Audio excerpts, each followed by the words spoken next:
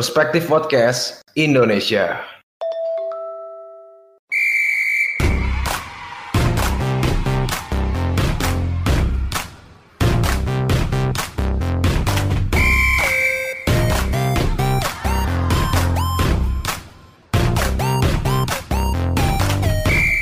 Assalamualaikum warahmatullahi wabarakatuh. Ya, teman-teman sekalian, selamat datang kembali lagi di Perspektif Football Podcast Indonesia. Oke. Dan di sini gue ditemenin nih sama temen gue, formasi lama ya, Dimas Skeleton dan Rafki Babegik. Seperti biasa. Tadinya Holis mau ikut, cuman dia ngurusin Doni dia. Doni kan patah kaki. Ya, ada kerabat kita yang kecelakaan ya. Teman kita kecelakaan. Jadi diurusin dulu. Benar. Gimana kabarnya nih? Kalau Rafki, sehat-sehat aja nih? Rafki dulu. Ya, ini Wir lagi gak enak badan, Wir lagi flu aja, Wir, tapi mudah-mudahan gak apa-apa sih, udah mendingan. Flu berat. Lu flu mulu, Ki. Flu mulu nih, Rafki. Gue pengen ngomong gue. Tuh, kenapa badan gue tuh selalu lemah sama flu? Gue gampang banget kena flu, gue bingung. Karena gini, Ki, kayak yang gue tahu, kalau misalkan dulunya kita sering begadang, daya tahan tubuh kita jadi rentan. Kayak gue sekarang kayak gitu. Bukan loh, karena gimana ya, soalnya apa ya? Jadi cepet capek tau gak sih lo kalau misalkan itu, terus jadi gampang kena flu gitu-gitu. Gue jadi cepet capek soalnya sekarang. Rafki itu bukan karena itu loh. Karena lo tau Babegik itu kan orang-orang sawah, ditaruh di tengah sawah, kena angin mulu, suka angin mulu. Iya. Bener gitu. Nah, ini di sini kita mumpung lagi jeda internasional ya. Jadi gampang banget kena flu nih, Wir. Benar Ki. Terlalu Babegik. Jadi sekarang nih, sebelum masuk ke pembahasan dulu dah, Lok ya. Ya. Kita mau ngingetin nih buat teman-teman nih ya, yang mau nongkrong ya kan. Sebelum PPKM sih, Lok ya gak sih? Maksud gua. Emang mau ada PPKM lagi ya? Nggak tahu, siapa tahu ya kan. Bisa nongkrong ya kan. Ada PPKM, PSBB dan lain-lain lah. Diingetin buat teman-teman kita bisa nongkrong dan makan-makan di Pancong Mardani, alamatnya Jalan Jatinegara Kaum nomor 34. Tepatnya di mana? Di depan Masjid Pangeran Jakarta, di seberangnya, persis seberangnya. Jadi itu gampang banget. Jadi kayak buat kalian yang mau ibadah, buat sholat, dari mereka kan buka dari jam 11 siang sampai jam 11 malam sekarang kan. Benar. Jam operasionalnya. Jadi buat kalian yang mau sholat zuhur, asar, maghrib, bisa di situ bisa. Oke. Gampang. Gue sedikit nanya nih, menu favorit lu berdua nih dari Rafki dulu dah di Pancong Mardani apaan? Gue sama sih, Wir, kan gue udah bilang kan di minggu lalu kalau gue tuh suka banget sama pancong setengah matang rasa coklat, Wir. Itu nikmat banget dah. Yang sampai lumer-lumer coklat ya? Betul. Oke. Minumnya kopi, Ki? Kalau gue selalu minumnya coklat panas. Coklat panas, oke. Tuh, coklatnya benar-benar coklat mantep. Kalau Rafki ini sih mukanya serem, minumnya lucu-lucu. Bagi dari Rafki minumnya red velvet. Terus bagiannya minumnya matcha. Taruh. Gak cocok banget Rafki. Oke. Kalau lu apa lo? Menunya lo? Gue karena suka keju, karena mulut gue kebule-bulean, jadi gue sukanya keju pancong setengah mateng sih. Nah, nih keju tuh gue setengah mateng lo, kayak berarti kita semua tim pancong setengah mateng ya. Setengah mateng lah, lebih nyali itu. Kalau kata Rafki mendingan susunya Greenfield, Ki. Oh betul, kalau Greenfield kan kelihatan tuh lebih mahal ya.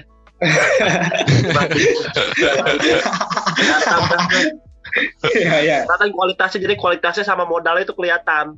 Oh iya. Ya pokoknya orang pemasukan kelihatan lah ya. Dan artinya Pancong Mardani memberikan yang terbaik gitu, cost untuk para pelanggannya gitu, untuk para customer. Betul. Setuju gua. Customer-nya benar, setuju gua. Intinya kalau kalian yang mau nongkrong atau misalnya pacaran sama pacar, bisa langsung ke Pancong Mardani karena harganya terjangkau banget dari 8.000 sampai 28.000. Ada makanan berat, ada pancong, ada kopi, ada non coffee ya kan. Jadi banyak. Itu kalau ngajak gebetan enak banget tuh, bawa gocap kembali tuh. Makanya lumayan kalau diseret. Oke dah. Kasih itu aja langsung. Pokoknya the best Pancong Mardani itu. Follow juga media sosialnya, jangan lupa @pancongmardani. Ya kan? Ya. Kalau mau tahu lebih lanjut tentang Pancong Mardani. Nah, oke. kita ke pembahasan nih karena ada jeda internasional kan. Kemarin kita ngebahas throwback, sekarang kita bahas konten kita yang satu lagi nih, our perspective. Oke. Kita sekarang mau ngebahas tentang pemain Afrika yang banyak menunjukkan taringnya di benua biru, ya kan, di Eropa, liga-liga top lah intinya. Nggak habis-habis loh pemain Afrika di benua Eropa tuh, pasti ada terus gitu, ya kan? Menurut lo berdua nih, dari lo deh lo. Apa sih pemain Afrika yang kita tahu ya? Sorry, gak maksud untuk menyinggung ya. Afrika tuh kan banyak yang negaranya tuh berkembang atau di bawah berkembang gitu ya, kan? Ya menuju gejala kemiskinan ya negaranya. Benar. Tapi banyak banget pemain bola asal Afrika yang bisa menunjukkan taringnya di Eropa gitu. Kenapa sih menurut lo? Kenapa pemain Afrika jarang bisa menunjukkan taringnya di Eropa ya? Bukan jarang, sering. Sering ya? Oh sering ya? Yeah. Sebenarnya karena kalau menurut gue emang karena pertama pure bakat sih. Emang bakatnya udah ada satu. Terus kedua, gue lebih menarik untuk melihat pemain. Sekarang lu udah biasa gak sih lihat pemain Asia di Eropa? Gue sih udah biasa ya. Gue kalau Afrika sih masih kayak antah-berantah, misalkan negara kayak Gabon, kayak Togo gitu. Maksud gue kan secara sumber daya manusianya kan pasti kan menurut gue di rata-rata ya. Kalau Asia kan kayak Jepang, Korea Selatan itu kan ya rata-rata lah sumber daya manusianya. Tapi kalau misalnya di Afrika kayak misalkan negara Gabon ada Aubameyang, terus misalkan kayak ada Togo tuh ada Adebayor, terus misalkan ada misalkan negara mana gitu yang antah-berantah. Burkina Faso. Burkina Faso ada Bertrand Traoré. Iya, Afrika. Maksud gue itu menurut gue daya tarik sih dari pemain Afrika, ya itu bakatnya yang emang udah pure ya, dia ada dari lahir satu ya itu. Terus kalau misalkan pemain Afrika tuh pada sadar kalau misalkan mereka main di liga lokalnya itu mereka gak akan berkembang. Nah tapi itu minusnya juga sih menurut gue, mereka tidak bisa mengembangkan liga lokalnya, begitupun juga jadi pengaruh ke timnasnya masing-masing. Jadi menurut gue kalau untuk dia bermain di timnas sih jadinya so-so aja gitu mainnya. Itu kayak Togo nggak jago-jago banget, kayak Nigeria, Kamerun tuh menurut gue pemain yang jagonya belang bentong gitu. Tapi untuk bawa ke timnasnya itu kan pasti kan banyak pemain lokal timnas Kamerun yang main di Liga Kamerunnya kan. Nah itu menurut gue adanya kesenjangan skill yang ada dalam timnas itu sih menurut gue yang berpengaruh sih. Itu minusnya doang sih menurut gue itu. Kalau lo Ki, kenapa sih Ki pemain asal Afrika tuh banyak banget nih yang bermain di liga-liga top Eropa? Kalau gue sih lebih ngeliat dari sisi sosial ya, Wir, ya. Karena kan tadi teman-teman juga udah nyinggung kan kalau misalkan di Afrika itu kan secara ekonomi itu kan menengah ke bawah ya kebanyakan. Ya nggak usah jauh kita pernah ngeliat video kemarin viral gitu di beberapa tahun yang lalu kalau Kamerun baru buka mall gitu, orang-orang pada kaget itu kan naik eskalatornya. Itu kan menandakan bagaimana kualitas SDM-nya gitu ya, tidak siap dengan teknologi kan. Kalau gue ngelihatnya sih kalau misalkan kayak Kamerun nih, Liga Kamerun itu kan nggak terlalu maju-maju banget ya, bukan nggak maju-maju banget sih, emang nggak maju ya Liga Kamerun, Nigeria dan kawan-kawan gitu. Udah gitu tadi Rafki bilang kan soal kesenjangan sosial yang ada dalam pemain Afrika itu nyata gitu. Kayak misalkan gini, Wir, waktu itu lu pernah lihat gak sih yang pemain Afrika itu yang naruh jimat dalam gawang, yang nggak gol-gol ya, pokoknya tiang mulu tuh. Tahu kan tuh, itu kan maksud gue secara SDM-nya aja udah parah gitu loh, masih percaya dengan hal-hal mistis seperti itu kan, itu menurut gue tidak layak lah ya gitu untuk bisa berkembang untuk jauh lebih pesat gitu. Dan itu menurut gue salah satu minusnya dari pemain Afrika ataupun liga di Afrika sih gitu sih, yang ngebuat pemain Afrika itu nggak mau untuk main di liga lokalnya, jadi dia lebih baik untuk bisa jauh lebih berkembang di liga luar. Kayak misalkan dia mungkin Afrika itu kan lebih dekat ke Perancis, Spanyol gitu-gitu kan. Jadi mungkin mereka bisa nyebrang ke sana. Itu kayak misalkan siapa tuh, kayak dulu ada El Hadji Diouf kan dari Senegal. Dia mungkin nyebrang ke Perancis, terus main di akademi Perancis gitu. Benar-benar. Kalau menurut gue sih pertama emang gitu sih, sosial emang kayak keinginan untuk menghidupi keluarga lah ya. Intinya jadi pemain bola pun itu salah satu mungkin kayak Brazil lah, contohnya Brazil. Lu lihat Brazil kayak lu jadi pemain bola tuh, anak-anak jadi pengen jadi pemain bola tuh udah banyak banget kayak di Brazil. Mungkin di Afrika gitu juga. Dan banyak yang Afrika tuh kayak campuran sih ya menurut gua. Kayak misalnya contohnya Iwobi, ya kan? Oh iya. Terus Inggris ada campurannya. Wan Bisaka pun, ya kan? Wilfried Zaha, ya kan? Banyak yang campuran gitulah. Terus Kevin Prince Boateng, ya kan? Ya. Betul. Ya, jadi kalau misalkan gue ngelihatnya juga kayak tadi lo bilang campuran-campuran itu juga berpengaruh sih untuk adanya kemajuan di Liga Afrika. Soalnya kan Zaha lebih milih untuk main di Pantai Gading kan. Ya, Aubameyang juga kan. Inggris, Aubameyang juga gitu kan, nggak lebih milih di Gabon dibandingkan Prancis gitu. Benar. Ya itu sih kalau menurut gue. Tapi gini Wir, kalau misalnya lu ngebandinginnya sama Prancis sama Brazil, gue tuh nggak sukanya attitude Brazil sih. Kalau Brazil ini gitu, gue out of konteks bentar ya. Ini masalah Brazil tadi kan ya Wir tadi pemain Brazil soalnya. Nah kalau pemain Brazil tuh jeleknya ketika dia sudah punya nama dikit tuh bertingkah, malas itu doang gue. Kalau Afrika tuh kayak punya nama dikit dia nggak bertingkah banyak-banyak deh. Ada beberapa yang bertingkah gitu, maksud gue nggak sebanyak Brazil, hampir seluruhnya kayak gitu. Tapi ada loh sekarang nih loh pemain Afrika yang mulai bertingkah nih loh sekarang Brazil loh, namanya Aubameyang loh, udah sering dugem-dugem kan kemarin di Dubai, terus dia sering beli mobil Ferrari. Enggak, berbalik itu sama pemain Afrika kebanyakan biasanya kalau orang pemain Afrika yang udah jadi kan memberikan sumbangan amal, bikin badan amal gitu kan, bikin sekolahan, biayain apa gitu. Kayak Nwangko Kanu kan bikin ini kan foundation tentang apa?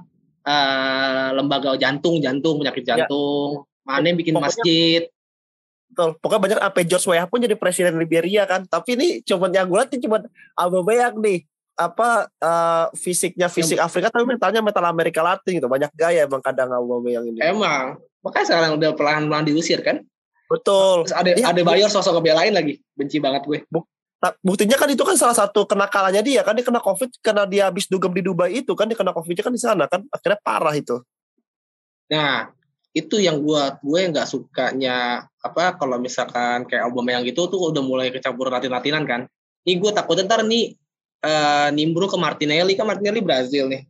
Gue takutnya dia kan kemarin dipuji-puji sama Klopp, dipuji-puji sama Guardiola. Nah, orang-orang Brazil kan kalau besar kepala dikit kan kurang ajar ya. Nah gue ngeliatnya Big head. Big head. Iya, jadi kepala batu semua gitu. Jadi gue malasnya gitu doang kalau di-comparein sama pemain Brazil ya. Kalau misalkan Aubameyang ya 1/1000 orang mungkin yang orang Afrika seperti itu ya. Gitu. Tapi yang enggak contoh banget sih Aubameyang.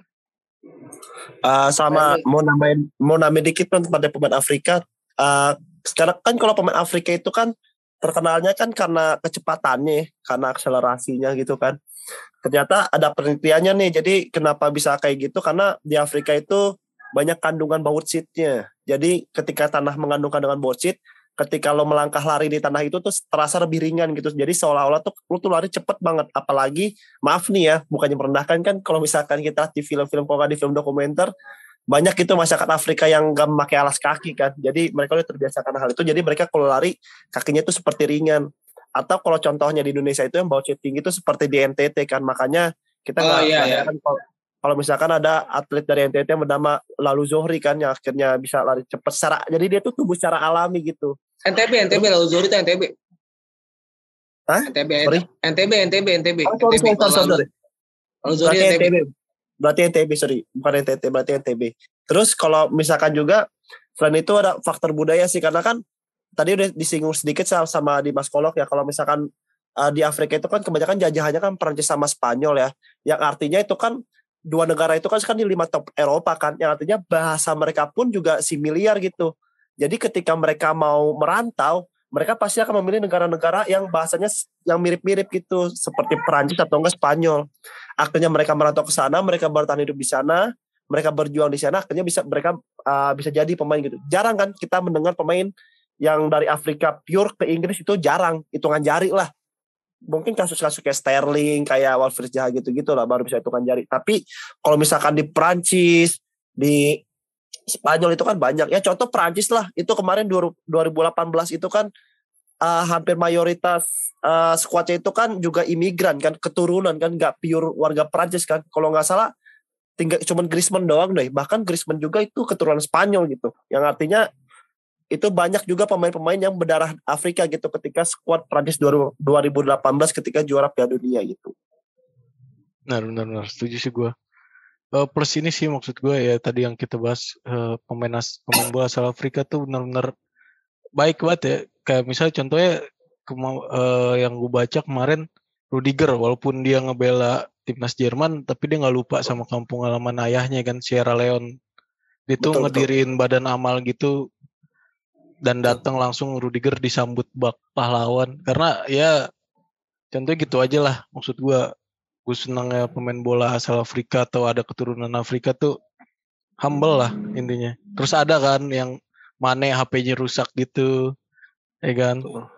Ya. Terus gak mau diganti ya? Jadi suka aja sih gue. Apalagi Salah kan, yang kita tahu maksud gue Salah membawa benar-benar perubahan apa ya? Islamofobia di Inggris, London, terutama London ya kan, berkurang gitu ya kan, karena Merseyside Liverpool. Iya di Liverpool, soalnya kebanyakan Islamofobia di sana tuh gede banget. Waktu itu sebelum Salah datang sampai 90%, sekarang tinggal 60-50% gitu.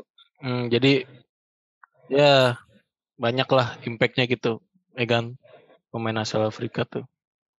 Nah, nih walaupun apa ya pemain-pemainnya, contohnya kayak misalnya yang kita ya yang lagi sekarang inilah, maksudnya duet Salah Mane ya kan, yang ngebawa Liverpool juara Premier League dan Champions ya kan.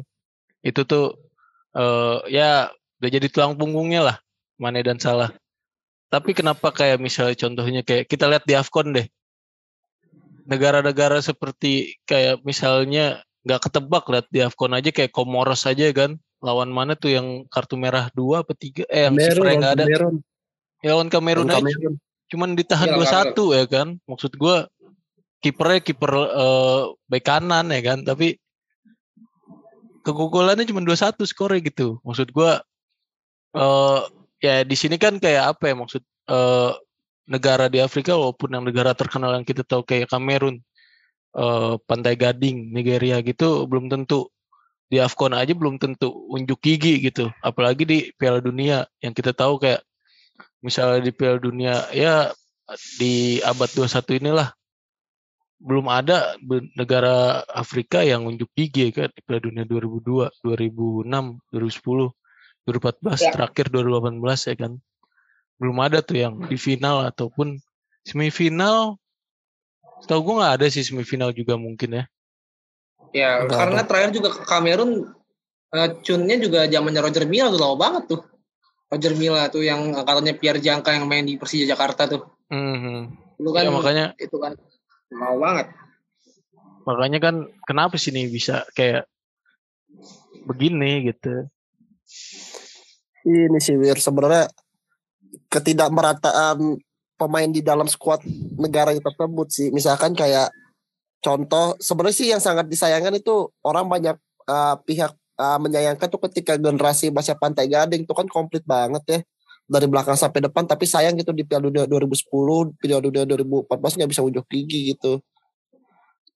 Tapi kan yang hampir banget itu ini Ghana lawan Uruguay kan, yang Suarez handball itu kan. Kan udah di depan mata kan gitu, Ghana bisa tim pertama yang nyentuh semifinal gitu, tapi sayang kan penaltinya Asamoah Gyan nggak masuk, terus juga dia kalah di adu penalti kan, sehingga masih menambah kutukan nih.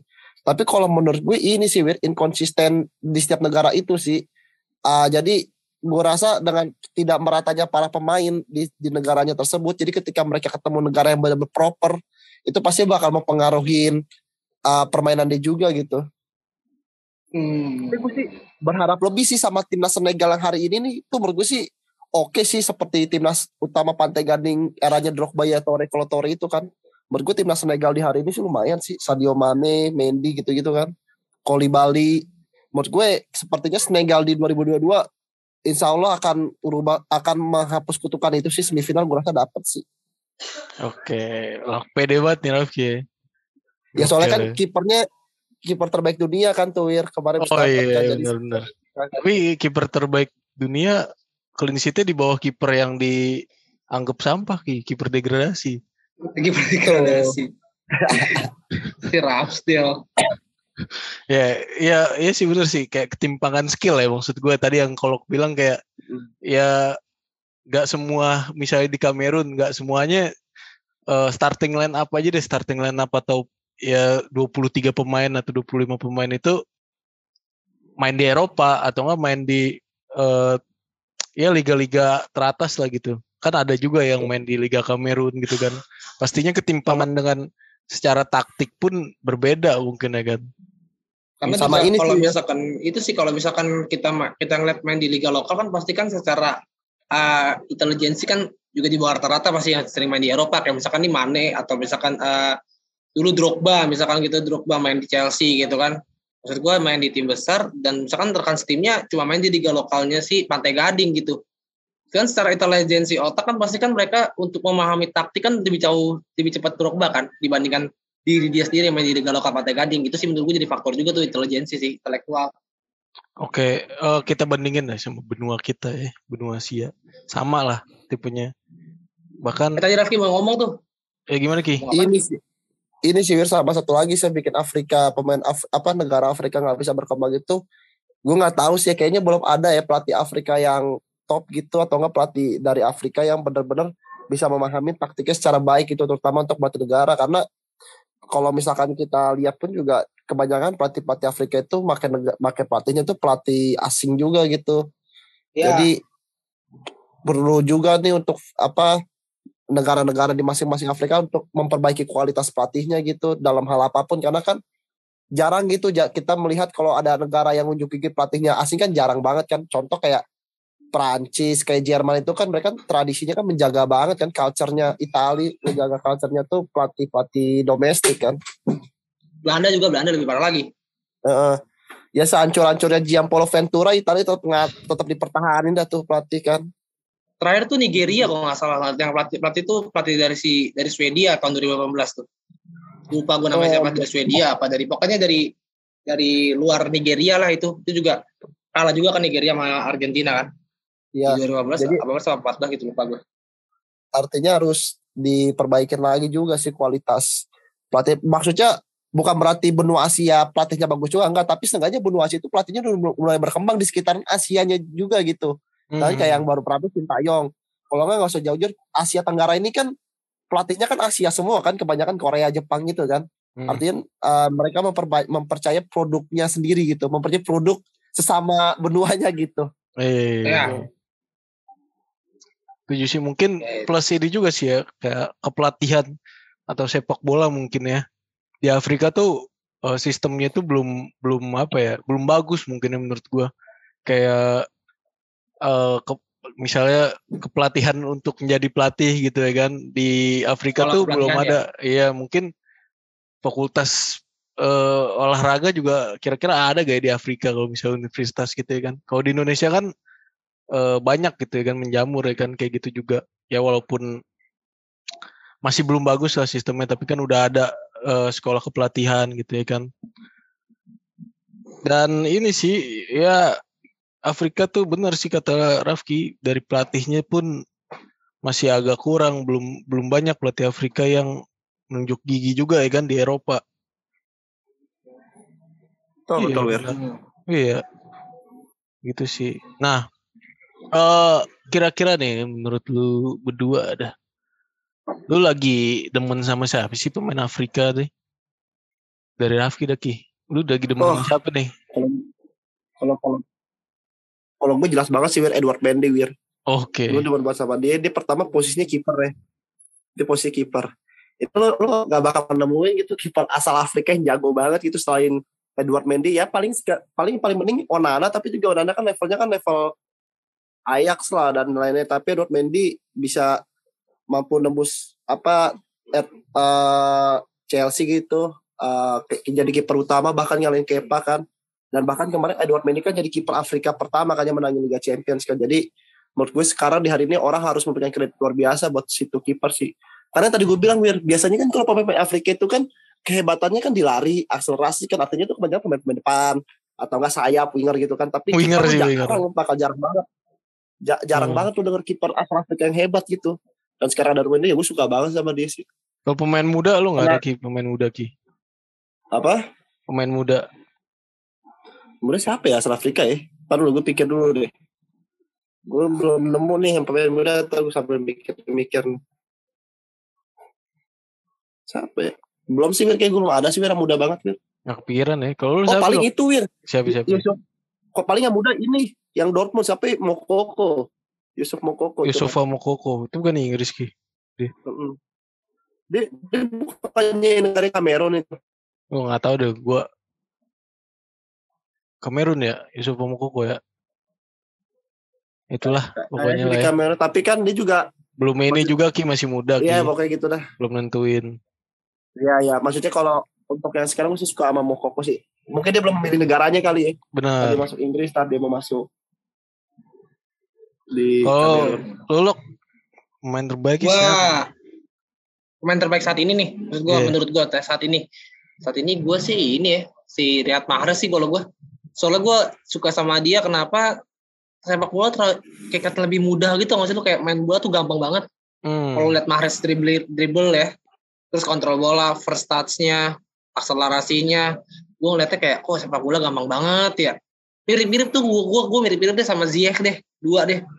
Gue bingung tuh kalau misalnya disuruh milih ya pasti gue milih Mahrez. Cuman kalau misalkan Ziyech sama Mahrez, menurut gue strata tuh satu level lah menurut gue. Kalau misalnya disuruh milih Mahrez sih gue. Ziyech kenapa nggak ikut AFCON, Ki? Dia berantem sama pelatih. Dia ada masalah sama pelatih utamanya. Bermasalah, dia berantem. Kan sindir-sindiran dia waktu itu di Snapgram, di Instastory-nya Ziyech pas lagi jeda internasional terakhir nih. Sebelumnya sekarang di bulan Juni ya berarti. Oktoberan ya? Iya, November. Oke, sebelum Afrika itu dia berantem tuh sama pelatih utamanya. Jadi pelatih utamanya itu bilang si Ziyech ini pura-pura cedera biar gak dipanggil, tapi Ziyech emang lagi kondisi pada saat itu cedera beneran. Oke, berantem dia. Karena gak dipanggil. Tadi siapa lu? Mahrez ya? Mahrez gua. Apalagi Mahrez kan abis juara sama Algeria juga kan. Iya, walaupun Algeria gagal ya. Itu kan juara bertahan. Betul. Mahrez tuh gol. Mahrez tuh kayak tipe, gue suka fake passingnya itu loh, fake crossing. Dia kan suka gitu tuh. Soalnya ngebingung juga. Inside. Iya, kadang cut inside, kadang crossing. Mahrez tuh lu nggak ketebak ya? Iya, nggak ketebak. Variatif lah.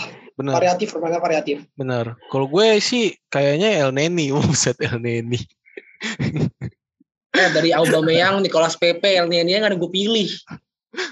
Tapi El Neni passing terbaik loh di AFCON.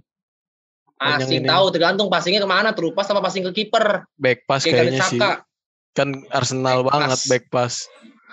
Pusing gue. Kalau gue tuh gue suka Achraf Hakimi sih. Maksud gue. Achraf. Dia tuh bisa ngebuktiin kayak lu di reject Madrid ya kan. Terus lu bisa main di mana?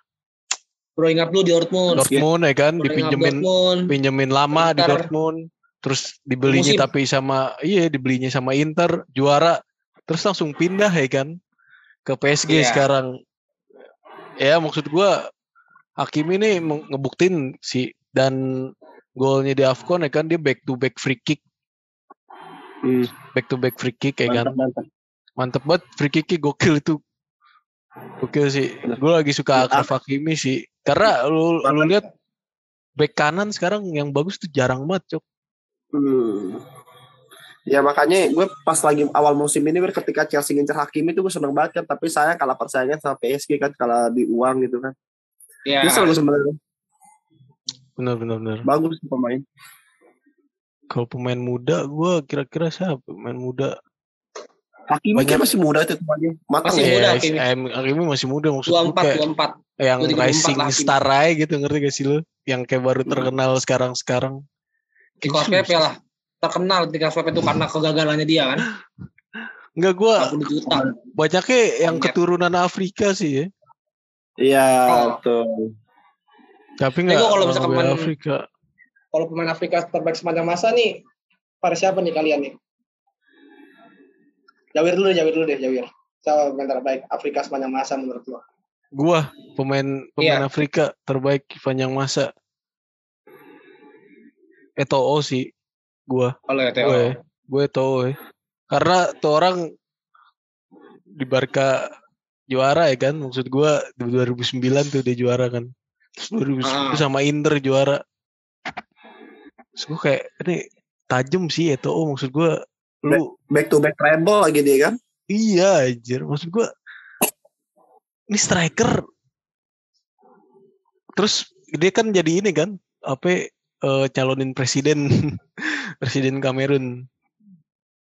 Iya benar. Kan Eto'o. Ya maksud gue Eto'o gokil sih di Barca, maksud wah udahlah. Di Chelsea doang kurang. Dia ke Chelsea juga numpang lewat itu. Lu siapa lu berdua? Lu siapa lo? Kalau gue Lampo Kanu sih kalau gue. Gue Kanu sih. Kanu ya. Gue Kanu kenapa? Soalnya dia bisa nunjukin buat negara, buat tim ya tim nggak usah dihitung lah. Kalau buat negara dia bisa bawa kayak Nigeria juara Olimpiade Atlanta kan, padahal waktu itu Nigeria lagi perang saudara kan di negara, tapi dia bisa ngebuktiin Nigeria bisa juara di Olimpiade gitu. Terus alasan gua juga kenapa Kanu, dia juga di usia muda tuh 17 tahun. FIFA tuh World Cup U17 ada kan ya? Apa U19 adanya ya? Lupa deh gue pokoknya. Ada. Pokoknya ada kok. Iya, pokoknya usia belia ya.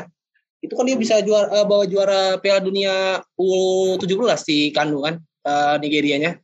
Itu menurut gue pembuktian, walaupun di level junior sama level senior, ya menurut gue itu udah lengkap sih buat Kanu. Kalau menurut gue AFCON, ya runner up lah ya Nigerianya AFCON, cuma setidaknya pembuktiannya Kanu untuk Nigeria udah oke lah. Kenapa nggak ini loh? Tapi Kanu sorry. Gimana sorry. Kenapa lo kan demen Kanu nih sepanjang masa nih dari Nigeria. Terus ngebela Arsenal juga ya kan. Kenapa nggak Iwobi lo sekarang demennya? Iwobi mau gak gue? Kenapa sih lo? Orang dibeli mahal ya? Sama Everton kok. Ya Evertonnya aja itu buta. Mahal tuh 40 juta di deadline, gimana Arsenal gak oke? Lo gimana kita Ki? Ngomong apa Ki? Tapi si Kanu itu squad invisible dia masih ada kan ya? Aku udah pindah. Kanu di titik terakhir cabut. Iya. Masih ada ya. Cabut. Simon yang nggak masuk invisible tuh Januari 2004 pindah deh ke City kan. Iya benar. Oh, iya. Kasihan Simon. Dengan sama Lehman dia. Lu siapa Ki? Kalau gue sih sebenarnya kalau misalkan kita nanya, kalau gue kemarin nanya sama abang-abang gue sama orang-orang generasi tua, mereka sih pada bilang sih George Weah. Tapi kalau gue, karena kan mereka benar-benar ngeliat banget kan permain George Weah kan sampai bisa dapat Ballon d'Or gitu. Kayaknya pemain Afrika terakhir dapat Ballon d'Or deh. Terus kalau gue sih, ya kalau yang gue tonton sih, yang gue suka banget sih Didier Drogba sih Drogba ya. Luar biasa.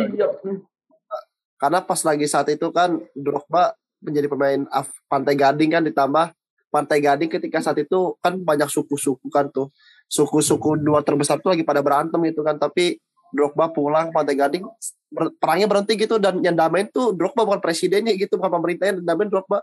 Jadi suku-sukunya tuh gak dengerin omongan presiden, gak dengerin omongan Pemda setempat gitu, tapi dia dengerin omongan Drogba. Dia damain nih. Pemda dong bahasanya. Gitu. Bawa Chelsea Champions pertama lagi Ki. Itu sih yang penting sih. Ya, ditambah juga yang gue suka, karena gue kalau ngeliat orang itu terkadang gak di dalam lapangan, tapi di luar lapangan juga kan, apa yang dia disembahkan untuk kehidupan itu, untuk masyarakat, itu kan juga luar biasa ya. Dia banyak memberikan foundation, banyak kerjasama juga sama UNICEF ketika masih jadi pemain kan, dan bahkan sekarang ketika dia udah pensiun, dia mendaftarkan diri jadi PSSI-nya Pantai Gading, tapi gue nggak tahu tuh kabarnya dia menang apa enggak kan. Karena dia emang pengen memperbaiki sepak bola dalam negerinya gitu. Dia bilang ada yang salah nih gitu kan. Ini politiknya jelek kalau kata dia di Pantai Gading. Organisasinya dia mau benerin gitu. Gua artinya tahu, padahal kalau misalnya Gimana? Kenapa tuh? Enggak, maksudnya kalau kita mikir ya ngapain Drogba yang udah pensiun, duitnya banyak, mikirin kayak gitu mendingan dia happy aja kan. Iya, kayak pemain Latin pada saat pensiun. Kalau nanti mau banyak narapidana, Adriano, Ronaldinho, Robinho. Kalau enggak badannya gendut kalau pemain Latin. Iya, Ronaldo Nazario. Enggak gini Ki, kan Drogba bilang di Pantai Gading ada yang salah tuh soal timnasnya itu atau sepak bolanya. Gue tahu permasalahannya di mana. Apaan tuh? Nicolas Pepe. Permasalahannya di situ. Coba nanti lu kasih tahu Drogba kalau dengar podcast ini permasalahannya di kelas PP. Jangan lupa ya. Gembleng aja di kelas PP-nya. Ya. Ajarin untuk jadi laki-laki biar jantan. Kesel banget gue. Dribble lurus gitu. Jangan disenggol dikit. Iya anjir, dribble miring mulu. Musuh gampang baca. Kocak. Ya pokoknya gitu sih ya pandangan kita soal benua Afrika ini. Pemain bola asal Afrika ini banyak yang main di liga-liga top Afrika dan banyak juga yang lebih memilih negara Afrika dibanding negara Eropa yang keren ya kan, seperti misalnya contohnya Aubameyang, Wilfried Zaha, terus Iwobi. Ya. Wan-Bissaka aja nih yang menjadikan negara Afrika jadi apa? Wan-Bissaka negaranya apa tuh? Lupa gue. Iya. Lupa gue Wan-Bissaka. Intinya ya ada Afrikanya lah, Wan-Bissaka lah. Iya, dia kalau apa sih ngancem Southgate segala kan, kalau ini milih negara Afrika aja. Jadi kayak pilihan kedua gitu loh. Jadi nggak tegas banget gitu. Wan-Bissaka. Ya. Ya intinya mah gitu ya. Kita juga berharap pemain-pemain Indonesia atau Asia ya kan, khususnya sih Indonesia ya, bisa berkembang dan amin banget. Bener, main di tanah Eropa kan udah ada ya, kayak duet-duetan Egy sama nih. Egy duet sekarang kan duetan Egy. Terus ada Bagas sampai bagus sih, gue lupa. Bagus Utrecht. Bagus ya di Utrecht, yang Utrecht ya kan. Ya jadi banyak banget lah maksud gue pemain Indonesia tuh yang bisa main di Eropa. Jangan ke liga-liga top dulu aja, liga-liga biasa aja dulu nimbang ilmu ya kan. Kan pemain-pemain top Eropa juga banyak kan dari liga biasa ya kan. Kayak Modric dari liga Kroasia ya kan. Dari Zagreb. Jadi jangan, tetap semangat nih buat temen-temen yang ingin cita-cita jadi pemain bola setinggi langit ya kan. Gak cukup kayak cita-cita lu main di Persija gitu. Harus tinggi langit. Ya kan. Emang prosesnya dari Persija dulu atau misalnya dari Ragunan ya kan, sekolah atlet Ragunan. Tapi lo harus lebih keras. Benar. Dan jangan lupa ya kan, gue ingetin lu berdua nih, Kolok dan Rafki Bebegik. Kalau lu pada lapar nih malam ini, mending kita cusai ketemuan yuk. Abis podcast ini cusai kita nongkrong ke Pancong Mardani ya gak sih? Mumpung masih jam 8:30. Boleh. Mumpung masih 8:30. Tutup jam 11 ya kan. Paling kita nyampe jam 9, Jos langsung kita pesen ya kan, pancong setengah mateng 3. Rafki mau traktir katanya. Boleh. Benar sih gitu. Gas ya? Gas, oke. Gas. Oke, terima kasih buat teman-teman karena kita mau buru-buru nih, lapar ya kan. Mau Pancong Mardani dulu. Jadi terima kasih udah mau mendengarkan podcast kami. Assalamualaikum warahmatullahi wabarakatuh. Thank you listener. Please support us on Instagram. Follow perspectivemedia.id. Perspectivemedia.id. Perspectivemedia.id. Thank you listener.